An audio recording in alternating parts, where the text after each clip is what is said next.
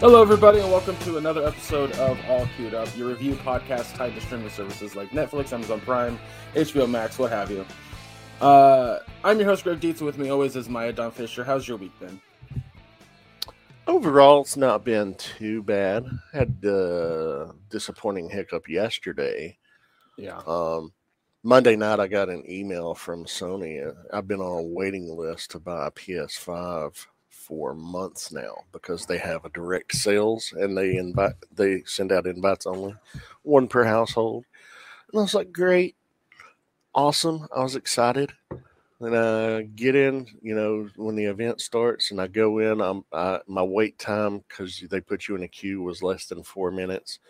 And I get in, everything was sold out. And I was like, what the fuck? So I was disappointed about that. But, worse things could happen. Shit, you could lose a leg, for shit's sake. But, that was disappointing. But other than that, everything has been really good. Had a great weekend of playoff football. Holy shit. God damn, yeah. So that was exciting. All the games were exciting, nail biters. Like, every game didn't have to come down to the wire that fucking close. I was like, it's getting insane, guys. We could just, we don't have to do it like this. But it's so exciting when it's like that. I enjoyed it very much. Oh yeah, no. I'm being facetious when I say that. I'm mostly referring to Raider and Niner games. Yeah. Because even though I'm a Niner fan, and I say that lightly because like I care, I just care about the Niners winning, and that's like the extent of my fandom, if you will. I still want them to win, and when it's that close, yes, it's entertaining, but it's also fucking intense. Oh, it is. And it was like every game that the Niners have had so far has been that, and I'm like, oh my god. So, I've had Niner fans say like it's taken years off their life, and I'm like, yeah, I get it. Yeah. But no, it was a really like fun week of football. Arguably the most entertaining that football's been in a hot minute. It was, the best week of the entire season. Yeah. And it was only 4 games, but they were all great. And that's something to me that like whenever I think of like the final few teams in the playoffs, battling it out for the championship or to get to the final game. And I'm not just talking about football, like I'm talking about every other sport. Mm-hmm. Like this is what I expect to see. Because if every team is this good against each other, then you're going to get these types of games, or at least you should. And then you get like fucking absolute blowouts. And then the team that blew out the other team next week gets their ass blown out. And it's like, it gets a little like it gets boring. Well, that's why I love college basketball so much. The tournament when it comes to March Madness. Oh, you get exciting games and upsets and fucking that's the feeling that this weekend of football provides. Yeah. It's just Anyway. How's your week been? It's been all right. It's been mostly, I don't know. It's been a lot of work. I put in a lot of extra hours this week because we had a few bills that we needed to pay, which that story. I'm not getting into it. Not on the podcast, at least. Nothing super substantial. This week is a little bit more nerve-wracking because as of recording this Thursday, or no, I'm sorry, we recorded this Wednesday. On Thursday, tomorrow, my dad and I have to go to the hospital because he's finally having the surgery to put the thing in his arm for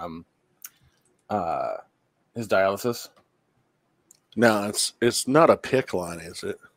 No, it's something else. They call it something else. I'm drawing a complete. Okay, because a PICC line runs directly to your heart chamber, whereas this would be dialysis. It would run to a different thing. But I assume that the insertion, the port that they put in, is similar, or the process would be similar. Yes, more or less. It's like when we went to the dialysis clinic. God, it seems like 2 years ago. Like it's been that fucking long. I could be way the fuck off on that, but we were sitting in an office with a woman with full masks on. So it was during the pandemic for sure. But she had the thing, again, drawing a blank on the name of it, in her arm, and it was kind of like a lump on her arm right here. Is it called a hemodialysis catheter?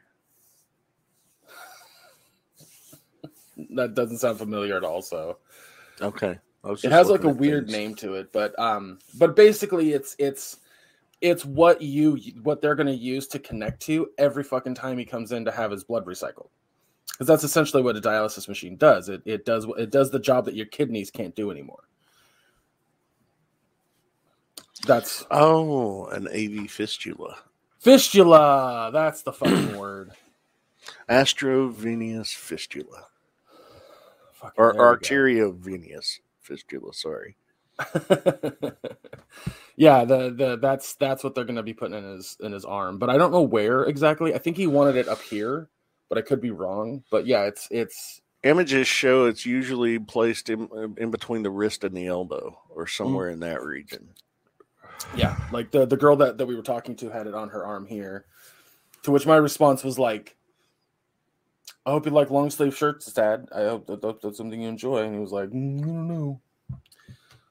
But the positive angle of him having this finally done is that however long left he has on the earth, he'll be able to eat what he wants.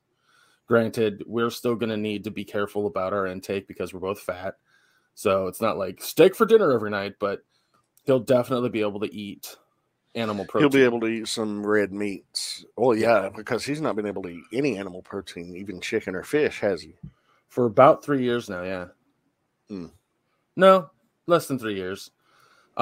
This started May of 2020. So it's been that long. Roughly 2 years. Almost 2 years. Yeah. Yeah, because we got that news. I had my permit, and we were driving around quite a bit. And then September, I ran over that curb and fucked up the car. That was August. Yeah, it was August because it was still summer. Because the air conditioner broke, and I remember being pissed off because we could still drive the car. The car was still usable. It was just hotter than balls. It was hot. Like I broke the AC essentially and the right side panel. So whenever that passenger door was opened, it sounded like fucking metal just. It was just terrible. But I remember having to drive about 25 minutes on the freeway out of the way with somebody's like iced drink that melted before we got there. So that pissed me the fuck off. But yeah, so it's about May of 2020 that we got this news. And I know that there's a Brazilian barbecue place near our house that he wants to go to really bad. Those places, they're expensive, but man, they're good. Yeah, we'll have to figure out the bill situation for us to do that. But I know that it's something that he's like, I can't wait to do it. So yeah, but they're just feeding you fucking meat until you say, "All right, I'm tapping." The full-on meat sweats. It's gonna be great. But yeah, we went to the that was actually kind of funny. So none of us in this house have had a proper COVID test, right? Yeah. None of us have ever felt the symptoms, so we never thought to get the COVID test. But because of the surgery, my dad needed a COVID test, but he needed the 24-hour one, the one where they stick the thing way the fuck up in your nose. Tickle your fucking medulla oblongata. And so we get to the hospital the other day, and we're doing that, and the nurse like sticks it way the fuck up there and then pulls it out and then goes to do the other nostril. But when she pulled it out, the first one, the sound my dad made was like if someone uncorked him. You heard like a like it was that. Fuck it, I could not stop laughing. I just had to turn my back because I was fucking cracking up. It was too much. But yeah, I don't know.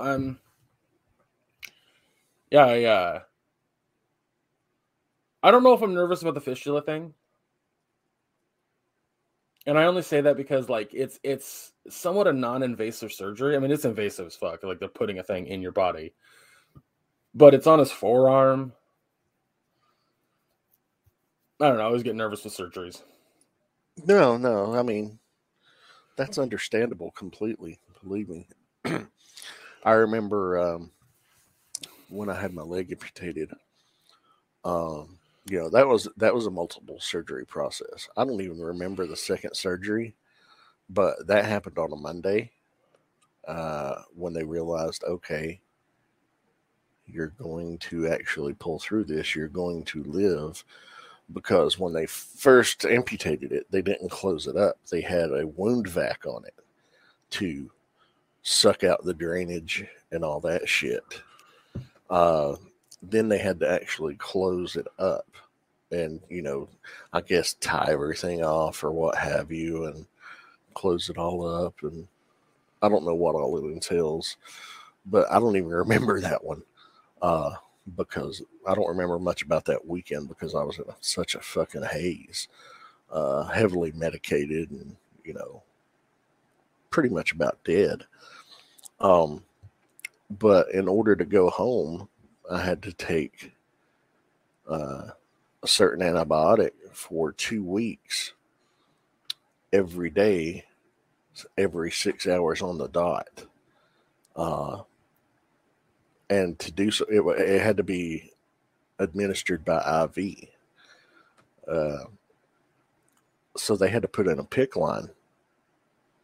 Yeah. Now, a PICC line is basically a catheter, and this was a 47 centimeter long catheter that ran from the inside of my arm, like in the area. They inserted it about midway in between my elbow and my shoulder, my armpit.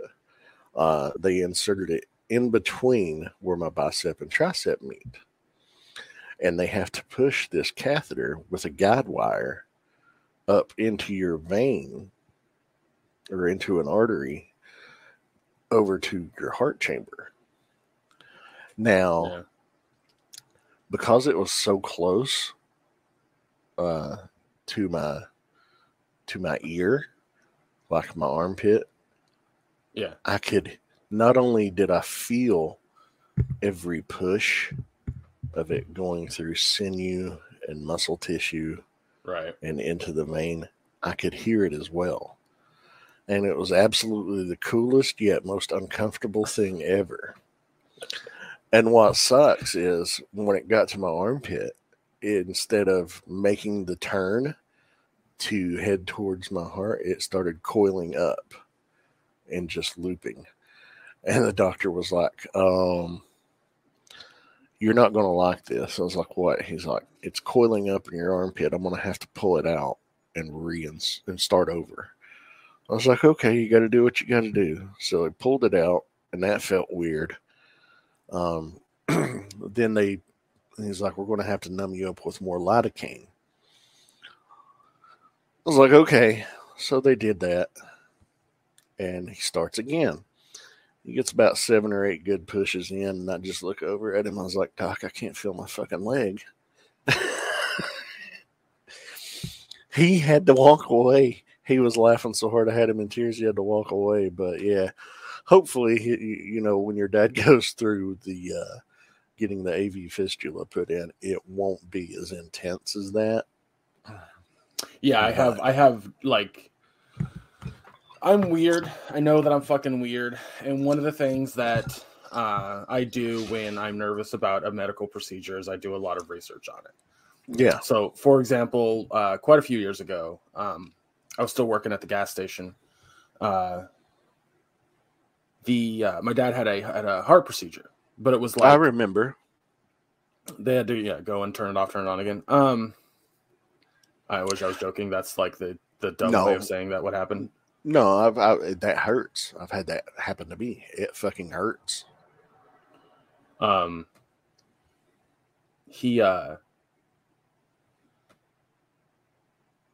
he did that, I was nervous about it because it's a fucking heart procedure. So what I did was I just did a shit ton of research. I did a shit ton of like what does the procedure do? What's the likelihood of it failing? And if it fails, like what can they do? And yada yada yada. And like doing that helped a lot. Like it put my mind at ease in a weird way. And I know that's just me being like analytical, and that's why that works. But yeah, I found comfort in just knowing what the procedure is. So that's what I'm gonna do today. Part of what I'm gonna do today, is just look into, because like the woman who did the talking to us, who had the fistula in her arm at the dialysis clinic, like she explained to us why she had it, and it was because like she had I don't remember how, but she's had it since she was like 14. She's had to be on dialysis since she was 14. And her goal was to tell us basically how not scary it is, essentially. Yeah. And she did a really good job at that. But what she didn't have answers to, I had questions to, which was like, what does the procedure entail? And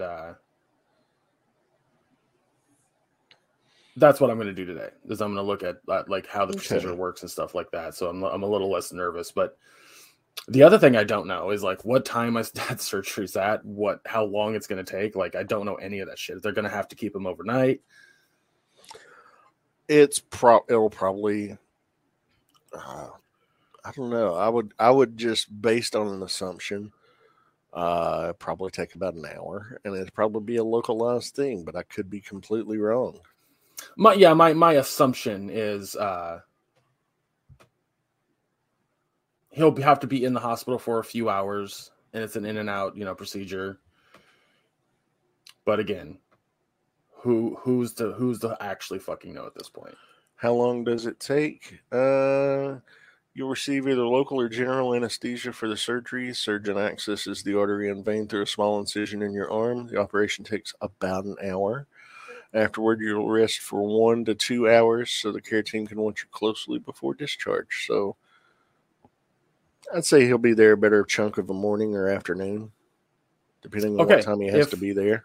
If that's the case, then I think what we'll do tomorrow then is I'll work while he's there. And then when he's discharged, I'll call it and go pick him up. So that looks like he'll be there probably an hour before it starts, so they can take his vitals and everything. And then when it actually starts, take an hour, and then probably, I'd say you're looking at about a 4-hour window would be that's what I'm thinking. Guess.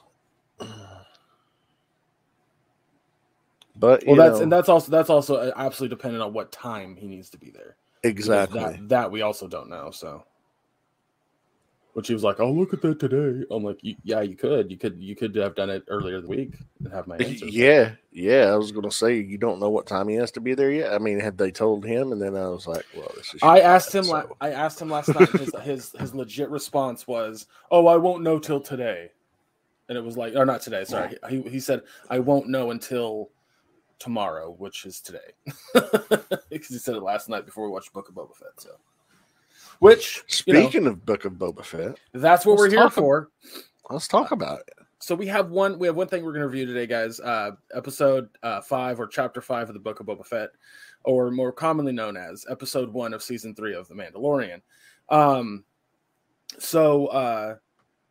Yeah, this entire episode, but this is all we have to review today, and then that's why we were taking our time with our intro, because what else? Yeah, this episode was entirely focused on Mando after Season 2 of The Mandalorian. Entirely focused on Mando. We didn't see Boba Fett one time. Nope. Which, and I hate to put it this way, I really, really do. How is the one episode that doesn't focus on Boba Fett the best episode of the season? Yeah, no shit. How does that I literally looked at my dad, and it was the moment where the Mando and the other Mandalorian challenges him for the Darksaber. Vizsla. Yes, thank you. And I said, this episode is 20 minutes in, and it's better than all 4 episodes of Book of Boba Fett. Yeah. How did they do that? And here's the funniest part about that, too, by the way. This episode was directed by Bryce Dallas Howard. The one that Star Wars fans claim to fucking hate. Well, she's directed 2 episodes of The Mandalorian, one in season 1 and one in season 2. And the one in season 1 was fucking awesome. Yeah, the one in season 1 was fans were very split on it. The one in season 2 was fucking great. So it was just like, okay, her track record is 50-50 and subjectively. But this, she knocked it out of the fucking park. Holy shit.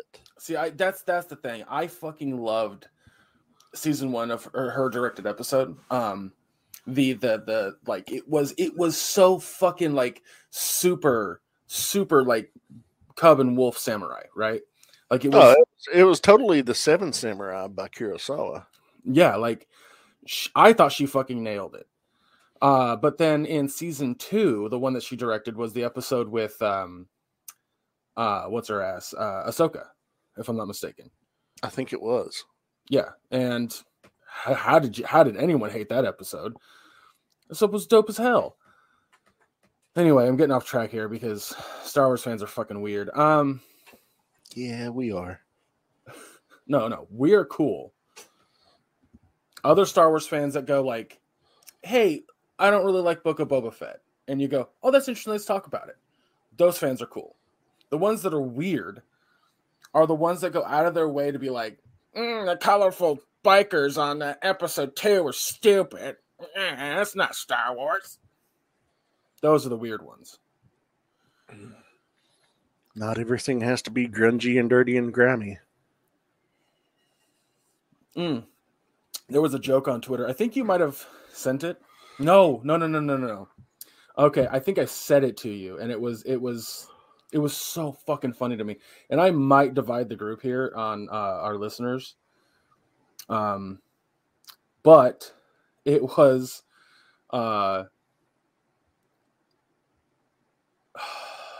give me 2 seconds to find the joke. I don't want to ruin it, but I know who posted it last, so it should take me a second here. Because I had it saved on my phone, but our mutual friend Michelle, she posted it too. So, oh, here it is. NFTs are just Beanie Babies for people who get mad at whenever there are black women in Star Wars. Oh yeah, I saw that. So that's a joke I was trying to say. But anyway, so yeah, this whole episode was basically Mandalorian or Din Djarin doing stuff after season 2. We catch up with him essentially, and he's on a bounty. And it was wild to see him just fucking pull out the goddamn the Darksaber in the middle of that scene, which he burnt himself with it. Yeah. When you're introduced to a lightsaber in the first Star Wars movie, episode 4, New Hope, Obi-Wan is like an elegant weapon from a more civilized age, not as clumsy or random as a blaster. But yet, you see him struggling to wield this Darksaber, and he is wielding it clumsily. And you're wondering, wow, what's the deal here? What's the deal with this? Well, I think there's 2 aspects to why the Darksaber was a little bit harder to control and to wield, and that's that we saw that a little bit later with the Armorer. Mm-hmm. And that was a great explanation. Yeah. It's not like a regular lightsaber.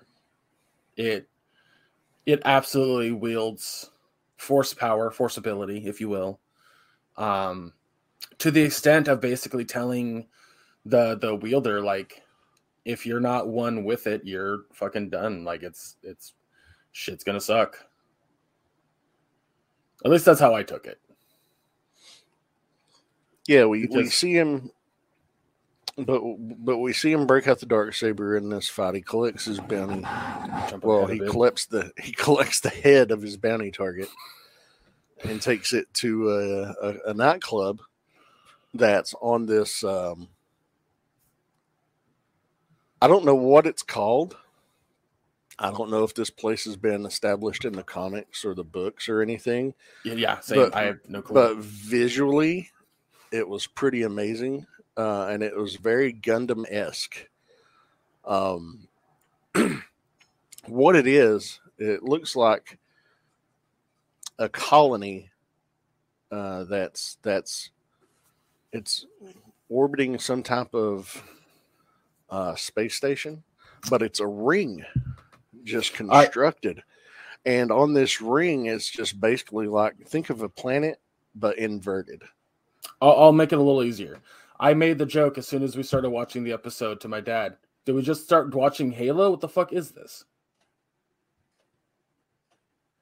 The ring worlds in Halo look similar, but less like. Imagine if a ring world in Halo was Coruscant. That's how I'm going to put it. I don't know if that makes sense to you, but are you also looking up what it is? I'm looking up to see what it is. Okay, I'll put my phone down then. But yeah, it's like Maya said, it's a giant ring city. A giant ring city. That's the best way that it can be put. It kind of looks like a hub of sorts. What Mos Eisley is for Tatooine, this ring city is for like the random fucking place in space. But it also looks very bureaucratic too. So there's a lot of that. Like later in the episode, when when Mandalorian is leaving this place, he's forced to put away all of his weapons in like a box of sorts. I don't know what to call that. Yeah, he had to check his weapons. Yeah. And all that, that scene being very funny, it also kind of showed like what this place is. Which I hope we get like an explanation down the line of what it is exactly, because they just kind of do it, and it's like it's there and it's done, Maya's very quiet because she is looking up the name of this place. I'm obsessed with finding it now. So prior to while she's looking for that, I'll kind of go into what happens a little bit later. But the reason that Mando's on there in the first place is because he knows that the other Mandalorians that were on Tatooine, the ones he fought with in season 1, he knows that they're there, but he doesn't know where they are. So he's trying to get information out of other people to find them. He does. He finds them, and we get a really fucking cool scene with who's remaining amongst the Mandalorians. And they seem to have a little resentment towards him about the situation that happened in season 1. On Navarro. Yeah. But not enough resentment to like make him leave.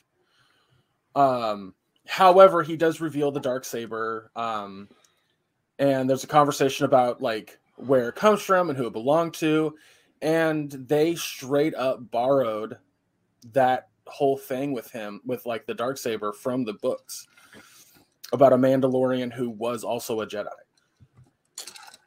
and who was of House Vizsla, which the action figure has been just referred to as the Heavy Mandalorian, but his name is Paz Vizsla. Yeah, it was his ancestor that created the Darksaber.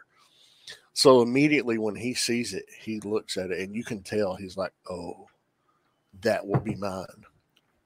I mean, you can see that underneath the helmet. Just his body language just conveyed, "No, that belongs to me, and I'm going to take it." Yeah, like that's something I really appreciate about how this show does stuff with the Mandalorians is you don't have to see their face to know how they're emoting. There's like a subtle shift in their body language or like their stance, and you're just like, "Ooh, he's mad," or "Oh, he's upset," or "He's relaxed." Like, just based on body language, and it's brilliant. Like, even if you're not good at reading body language, the show does a good job at fucking doing that for you. Like, it's just brilliant. I fucking love it. But yeah, one of the things, if you remember from the end of season 2 with the woman who played Starbuck in fucking Battlestar Galactica, what the hell's her name? I don't know. Never watched it. Bo-Katan. The actress played Starbuck in Battlestar Galactica. Oh, okay. Yeah, Bo-Katan won't... Like, she wanted the Darksaber. Katie Sackhoff, by the way. Thank you. She wanted it, but because, you know, Din Djarin fucking defeated Moff Gideon. Gideon, thank you. She didn't want to take it. And it wasn't until like the end of the episode when he's trying to train with the Darksaber and doing a poor job at it, mind you. You see him, he's swinging, and it's like taking every concerted effort he has to swing this thing, and it's just very awkward and clumsy looking. And he says it gets heavier every time I try to use it. With every swing, it gets heavier. And she says that's because you're fighting the blade. You're not fighting me. Yeah. And then the other fucking Vizsla, Vaz? The fuck's his first name? Paz, P-A-Z. Paz. Paz Vizsla comes up and is like, hey, motherfucker, my ancestor built that fucking saber. It belongs to me. Let's fucking duel it out. Well, he says maybe it's because the wrong person's wielding it. I know. I was paraphrasing. Din Djarin was like, maybe you're right. And, yeah, their fight was awesome. Yeah, it was. Because Mando actually loses the Darksaber in the fight, you know, and Paz Vizsla picks it up and starts swinging it at him. And then he pulls out like a little vibro knife and just starts like sticking him in the kidneys and slashing the back of his legs and shit. Yeah. And then he gets the upper hand and gets the upper hand. The thing that was cracking me up was Paz kept grabbing him by the head and just slamming his head into the fucking side of the wall there. Yeah. Because that's the thing about Paz. He's got a solid 100 pounds on Mando for sure. Oh yeah, he is big. And it was just like watching that fight reminded me of when the actor under the Mando outfit fought the Mountain in Game of Thrones. Pedro Pascal, yeah. You know, when he fought the Mountain, I was like, oh, this is very reminiscent. But yeah, Mando wins, and then the armorer goes, hey, Paz, you ever taken off your helmet? No. Hey, Din, have you ever taken off your helmet? And he just is silent. Because you have to remember, one of arguably the best episodes of season 2 was with Bill Burr, and he takes off his helmet. Yeah, but it's you know it's the best thing that he could have done for that mission, and because he takes off his helmet,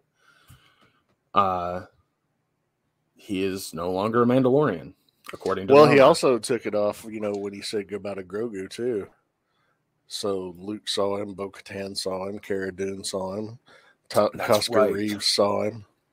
So I forgot about that. I because look, I mean, I'm going to be honest with you. The better scene in him taking off his helmet was definitely in the episode with Bill Burr. Like, I'm sorry, the end of season 2 was rad, but that episode was cooler. It just was. God, that episode was rad. This episode makes me want to rewatch season 1 and 2 of The Mandalorian. Yeah, that's totally a fair fucking feeling, because like it's that good, it's that fun. But yeah, so before we get to this though, one of the things before this duel between him and Paz Vizsla happened was she was like, "Where did you get the spear?" He's like, "It was given to me by a Jedi Ahsoka Tano. And she's like, Beskar should not be used as weapons, only armor. He says, then make it armor. And she said, what shall I make it? He said, make it into something for a foundling. And he's like, a particular foundling, I want it made for Grogu. So she crafts something for Grogu, and he is going to take it to Grogu. He says, I need to see him. I need to know he's okay. And she's like, but the Jedi are against attachments. He's like, but our creed, loyalty and solidarity is what we're about. So it's giving us a tease that in season 3 he's going to return to see Grogu at some point. Yeah. I also like the scene in which like he's on the carrier heading towards Tatooine, and he the little kid is on the back seat waving at him, and he pulls out the little pouch with whatever the armor was there for Grogu, and as he pulls it out and he's holding it in his hand, it took the shape of Grogu's head. Yeah, the way the bow was knotted. Yeah, I was like, oh, it's cute, it's real cute. So yeah, the second half of the episode takes place on Tatooine, and we meet back up with arguably one of my favorite fucking characters from The Mandalorian. Yeah, Amy Sedaris' character, her name is... they say it in the episode, but I fucking drawn a complete blank. Hold on. She's awesome though. She's chasing down some kind of critter that grabs a BD unit. And if you've played Peli Motto. Peli Motto, okay. Peli Peli Motto. Peli, got it. I thought it started with a P, and you said Ellie, and I was like, well, she's looking it up, not me. So, yeah, I fucking love this character. Yeah, she's chasing down some critter that drives a BD unit. It's a Womp Rat.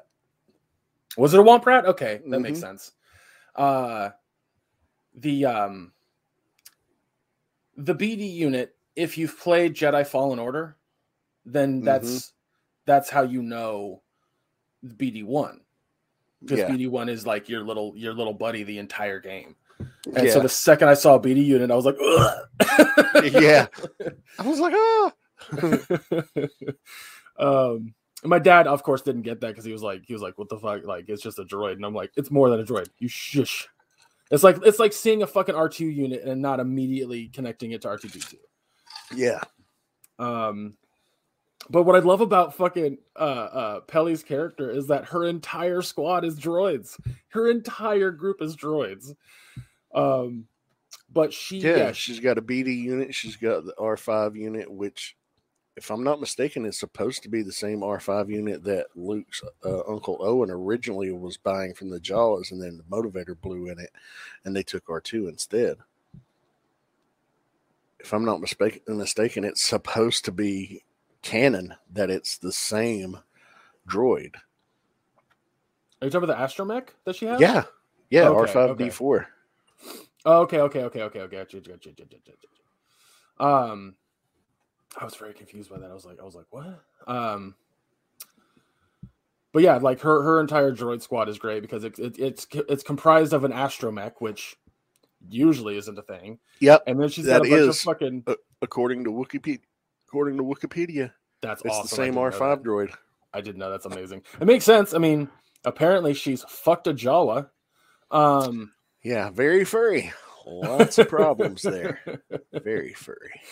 I could watch a whole like fucking movie on her character alone, like just running a fucking mechanic's shop. So fucking anyway.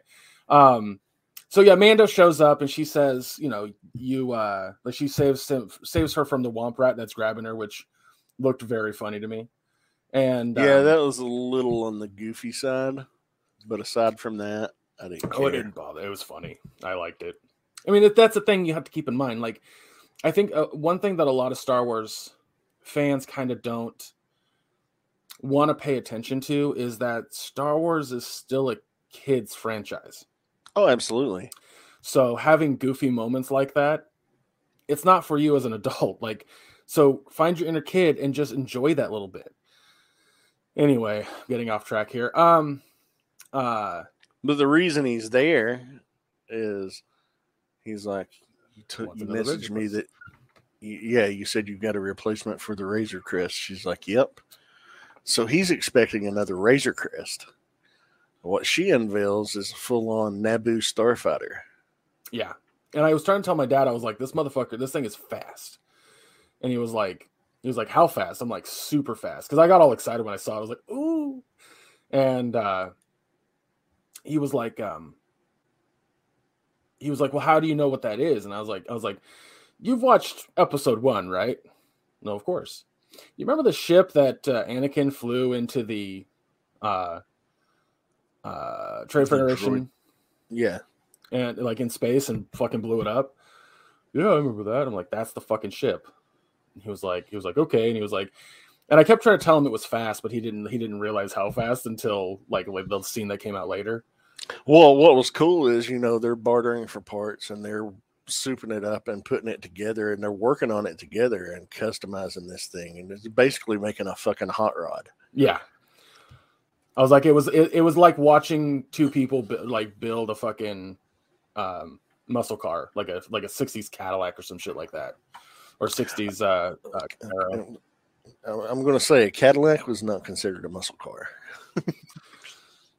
I don't know that much about fucking cars. I just know that like those old school cars that people like to rebuild, where the engine block is sticking out the top of the hood where it wouldn't have when it was brand new, is what this scene felt like to me. Yeah.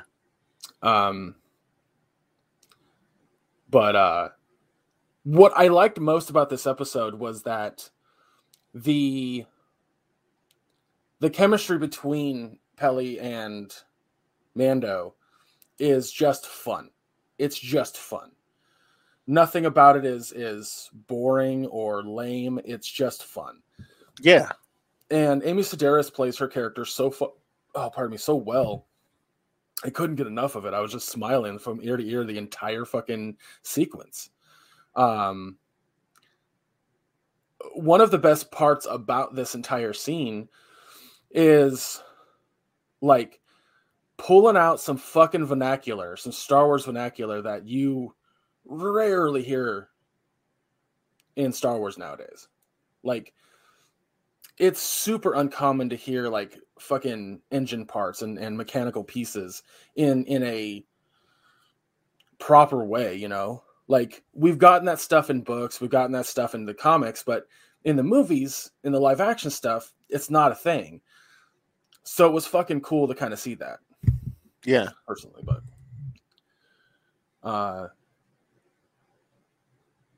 yeah, I don't know. Like, it was just fun. It was just a lot of fucking fun to watch this. But that was the other thing, was this whole episode, I kept thinking, like, when is Fennec Shand going to show up? Like, when is she going to show up and say, like, hey, Boba Fett needs you? And then I thought the second half of the episode, or at least the last third of the episode, was going to be that. I thought, like, he's going to go meet up with Boba Fett and learn about the Pikes and all that kind of stuff. But they didn't do that at all. They went straight into just like it was a whole episode catching up with Mando, getting him to the point where he can be asked by Fennec Shand, which was the end of the fucking episode. There was also a really cool bit where he's test driving the fucking Naboo starfighter, and he's in space flying over a passenger ship. What the fuck are those called? Cruise liner. Yeah, there's a name for him though, and I'm drawing a blank. I didn't catch the design of it. I used to know it. I have a fucking Star Wars Trivial Pursuit game that has the name of that ship, and I used to know it off the top of my head. But anyway, but yeah, he gets in trouble. Like two of the basically cops. New Republic? The fuck are they called? Yeah, it's the New Republic. Yeah, it's the New Republic. That's what I thought. New Republic officers show up, and one of them we've seen in Mandalorian. But they're giving him a ration of shit for flying it around, and he doesn't have the right, verified numbers. The fuck do you call that? His beacon, his flight beacon. Yeah, like none of it is it's not transmitting. None of it's transmitting because it's pre-Empire. She actually says this thing's, not beaconed. because it's pre-Empire, so you won't have to worry about that. Right. And so they were going to let him off with a warning. And then they asked, they wanted to stop and ask him questions, and that's when the older guy played by their character has a name because he's been in a lot of Star Wars as an X-Wing pilot, I think. Anyway, we've seen him in Mandalorian. That's the important part. Because he asked him, like, didn't you used to have a Razor Crest? And he hits a button that puts it into sublight drives. Sublight. Because he does sublight, and one of the other guys was like, how did he go to warp speed? Like, how did he go to warp speed? And he didn't. That's sublight. And that fucking Naboo starfighters are so rad. Dude, it's so fucking cool. But yeah, shortly after that, Fennec Shand shows up and asks him to join Boba Fett's fight. And that was where the episode ended. Yeah, she's like, the money's good. He's like, what's the bounty? She's like, no bounty. You need muscle. He's like, well, what's it for? She's like, it's for Boba Fett. He's like, Boba, tell him it's on the house. And gives the money back. Because he owes Boba. He really does. Mm-hmm. But fucking A, like you and I have said, when reviewing the book of Boba Fett so far, the first 4 episodes, we liked a lot. We thought it was a good show. Did we love it? Nah, probably not love. But we enjoyed it quite a bit. And coming into this episode, it was wild to just like legitimately say out loud, like, I wish this episode didn't end. Yeah. The runtime from beginning to end with the credits was 51 minutes. It did not feel like 51 minutes. Not at all. Like, I think I looked at the clock around the time that he was flying the starfighter through the canyon. And at that point, it was like 12:42 or something like that. And I was like, it's been fucking 40 minutes. Like, it's awesome. It's fucking awesome. Yeah, I'm trying to think of other things to say about the episode. It was just fun. Like, I don't know how else to put it. It was just a good fucking time. It was fun. It was well written, well acted, well directed. It was funny. It was funny at parts too. It had some levity to it. It had some seriousness to it, some grit. I mean, you see Mando break bad when he's trying to fucking track down his bounty, and he tracks him down in the beginning, and he gets so frustrated that he just chops the dude in half with the Darksaber and then cuts his head off and takes his head. It had that level of grit to it. It had a little bit of everything. Yeah, it was like, you're right, because it had the dark grittiness in the very beginning, and then later in the episode it was like, oh, Pele's fucked a Jawa. That's funny. Like, you're like the fucking juxtaposition between, levels of seriousness. Yeah. And then when she finds out, when she says in front of those 2 Jawas that are bringing parts, and Mando's asking them if they can bring other parts, and she's like, I dated a Jawa once, And then that Jawa says something to her, and she's like, oh, no, sorry, I'm working on me now. And I was just like, oh, he just hit on her. That's funny as hell. I started laughing at that part, and my dad was like, wait, what did he say? Like, what did he ask her? And I said, he hit on her. And that's why she said, I'm working on myself now. And he was like, oh, okay. I didn't quite catch that. I was like, yeah. That was fucking, dude, it was hilarious. Like, it's the first time, I'll put it this way. Like you said, it makes you want to rewatch all of Mandalorian. For me, like, I don't have time to do that. Yeah. So I would like to, but it's the first time I've like wanted to rewatch an episode of Book of Boba Fett. Same. Which is in fact, a lot. Misty and I are going to rewatch it because I told you this before we recorded, but I'm using story for the viewers. We were I fell asleep like early yesterday evening. Like I dozed off after 7 p.m. and I woke up at midnight. And I was like, fuck, because I usually only sleep 5 to 6 hours a night. I was like, I've essentially slept a full night's sleep tonight. What the hell? So I was like, yeah, I'll play a little Animal Crossing on the Switch. And, Misty went to bed. And then I get done and I'm like, well, it's 5 minutes till 3. I'm not tired yet. They dropped the new episode of Book of Boba Fett at midnight Pacific, 3 a.m. Eastern. I was like, I'll just go ahead and watch it. So I'm watching through my PlayStation, through the Disney Plus app. And I've just plugged my earbuds, which have great sound on them, into my controller. And I'm watching it. I fire it up. Misty gets up about that time and she goes to the bathroom.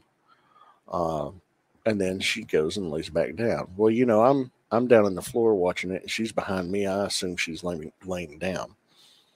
So I'm watching it with my earbuds in. She was watching it behind me the entire time with just the subtitles on, because I watch everything with subtitles, because there's a lot of times dialogue goes sometimes too quickly or some like yeah yeah I don't think I watch things on. everything that I watch that has story stuff has subtitles. Yep. So she watched it that way and I didn't realize it. So I'm watching the end credits because I always watch the credits all the way to the end in case there's a post-credit scene or anything like that. I do that with everything. Yeah, same here. With a movie, I can tell you right now, there are a couple websites that you can use. The one that I do is aftercredits.com. Mm-hmm. So if I'm like sitting in the theater and the movie's about to start, I'll pull up aftercredits.com to see if there's stingers. Gotcha. It saves time. What was funny though is I get done watching it and I'm watching the after credit scene and it's pitch fucking black. Here it is. It's almost 4 a.m. and just something taps me on the dead center of my forehead, and I jumped like as far as high as you can jump when you're sitting on the floor and you don't have a fucking leg anyway, like out of my fucking skin. It scared the shit out of me, and she's just standing over me. She's like, "That was the best episode yet. That was amazing." And I was like, "What the fuck are you doing? You're supposed to be asleep." She's like, "I want to watch it again, but with the sound on this time." And I was like, Jesus. She enjoyed it so much with no sound whatsoever, just watching the fucking images and the fucking reading the subtitles. And she was like, that was the best episode we've seen yet of Book of Boba Fett. She likes the Book of Boba Fett, but she's not really been into it. But this, she's like, we have to watch that later. And I was like, okay, we will. And then she put on coffee at 4 a.m, and we drank coffee, and she went to work because she works from home and she sets her own hours. And once, she's pretty much essentially done working for the week now because she already worked. So after we get done recording, we'll probably watch it here in the next little bit because it was that fucking good. Yeah, and I'm going to go ahead. I'm going to go ahead and say this episode gets an A fucking plus. Yeah, same here. 100% an A plus. Like, again, like I couldn't give something any lower than an A plus if I'm like jonesing to watch it again. Yeah. Knowing my schedule and my backlog of shit, Jesus Christ, that should speak volumes. But yeah, I don't think we could say enough nice things about this episode. And it's wild. Again, it's wild that it took an episode all about all about Mandalorian for us to be like, it's just wild to me. It's wild to me that we have 4 episodes focused on Boba Fett, and then we have 1 episode focused on Mandalorian, and we immediately just fall in love with it. Like, I don't know. It's crazy to me. It's crazy to me that that's a thing with this particular episode. I don't get it, but it's very good. It's very good. It almost also felt like a standalone episode because I guess it kind of was. Like, it basically was just getting Mando to where we need him to be for the sake of Boba Fett's story. Yeah, and it works, to bridge the gap of what's he been up to since the end of season 2, and what's he been up to, during this time that we've been seeing with Boba Fett and Fennec Shand, and then also sets up what's going to happen potentially in season 3 of The Mandalorian. So it was a well-served episode. Is so much more than just a bridge episode, and it was so fucking good. Yeah, I think that was a lot of people had that question too. Is like, we knew that we were getting Book of Boba Fett around the time that we would have gotten season 3 of Mandalorian. And so we were all kind of curious, like, what's the fate of the Mandalorian show? Like, we all want it back. We all loved it. Obviously, he doesn't have Grogu anymore. So, where do we go from there? And, we got our answer. Well, I know they've been filming, so it's probably going to come out in this December or somewhere around there. That was my thought. I feel like the Book of Boba Fett is a one-off. Like, we're not going to get a season 2 of Book of Boba Fett, just because they're going to basically, and I could be wrong, but plant him on Tatooine, so that way future stories, if you will be in regards to that. I could be way wrong, but that's my thought process. Is that's where this show the Book of Boba Fett's going to end. Is lack of a season 2, but I'm excited. Like, from here on out, we got Mando and Boba and Fennec Shand together, and I'm curious who the other muscle they're going to get. Obviously, they have the Wookiee. Yeah, I can't remember his name, but Chris Anton, yes. Who I fucking adore. He's awesome as shit. And so Star Wars is fun, y'all. I like it to Star Wars. All right, everybody, that's gonna do it for us today. A little bit shorter of an episode than we normally do, but that's fine. We've been doing like super long episodes lately. Next week we have Book of Boba Fett episode 6, or chapter 6 of Book of Boba Fett. And we're going to be reviewing the first 3 episodes of The Legend of Vox Machina, which is the Critical Role animated series. They had a whole campaign called Legend of Vox Machina that lasted God knows how fucking long. And they made it into a comic book, which that comic book is being adapted into an animated show. The cast on that show is like the guys who do Critical Role. But Matt Mercer, he does the voice of all the side characters, all the NPCs that the group meets up with. Instead of having those characters voiced by Matt Mercer, they got like an all-star fucking voice cast for those characters. Like, it's insane. They kind of announced it the other day, and I was like, you couldn't make me more excited for an animated show just based on that. I'm pulling it up so I can bring up the list. So, you got Stephanie Beatrice in it. Tony Hale, David Tennant. I love Tony Hill. I love David Tennant. Felicia Day. And then, of course, you just got a ton of fucking very talented voice actors in it, too. So I'm very excited about it. And, like, it's already gotten great reviews, so. But, yeah. A little part of me wishes Maya would watch Peacemaker, because I've been watching that every week, and top notch show.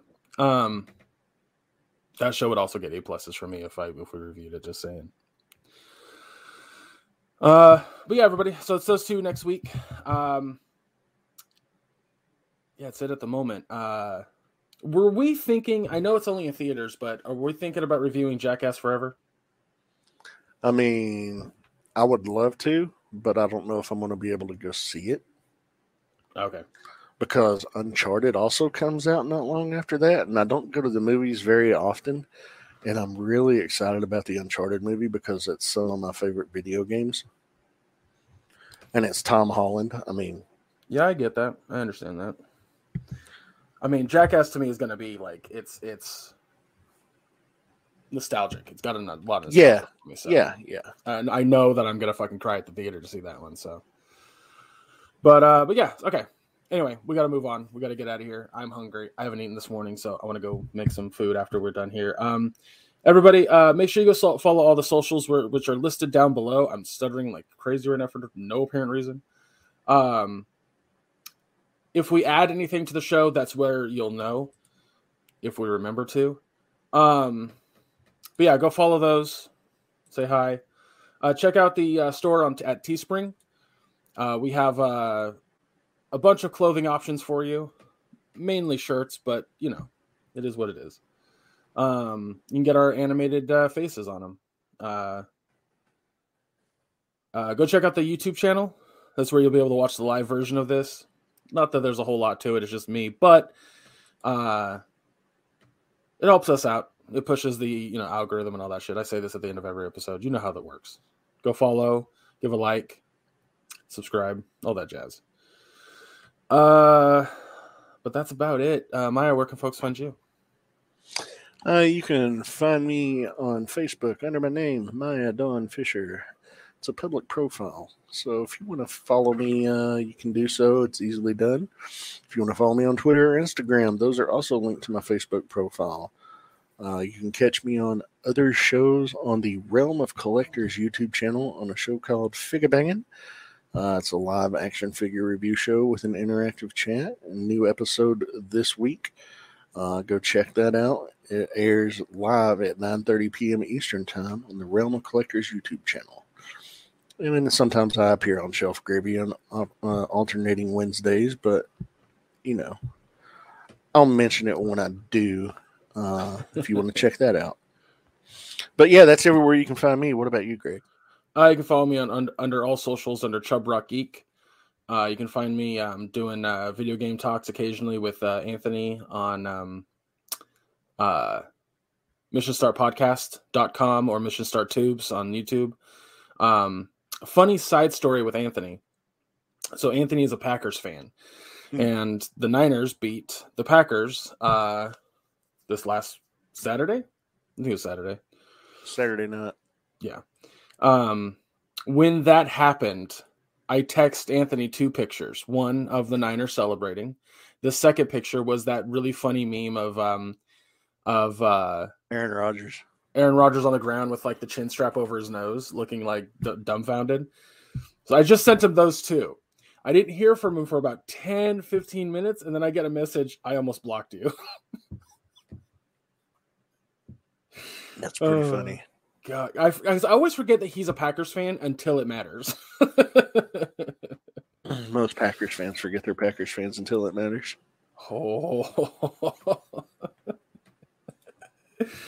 Oh man, it's funny too because I don't really talk about sports unless it's the playoffs, and a team I give a shit about is there. But that's how much I pay attention to sports. But yeah, everybody. So yeah, that's it, and that's all. That's gonna do it for us. Again, Chapter 6, Book of Boba Fett, Legend of Vox Machina on Amazon Prime. Go check those out. Join us next week. Thank you so much for listening, and we'll see you next week. Take care, everybody.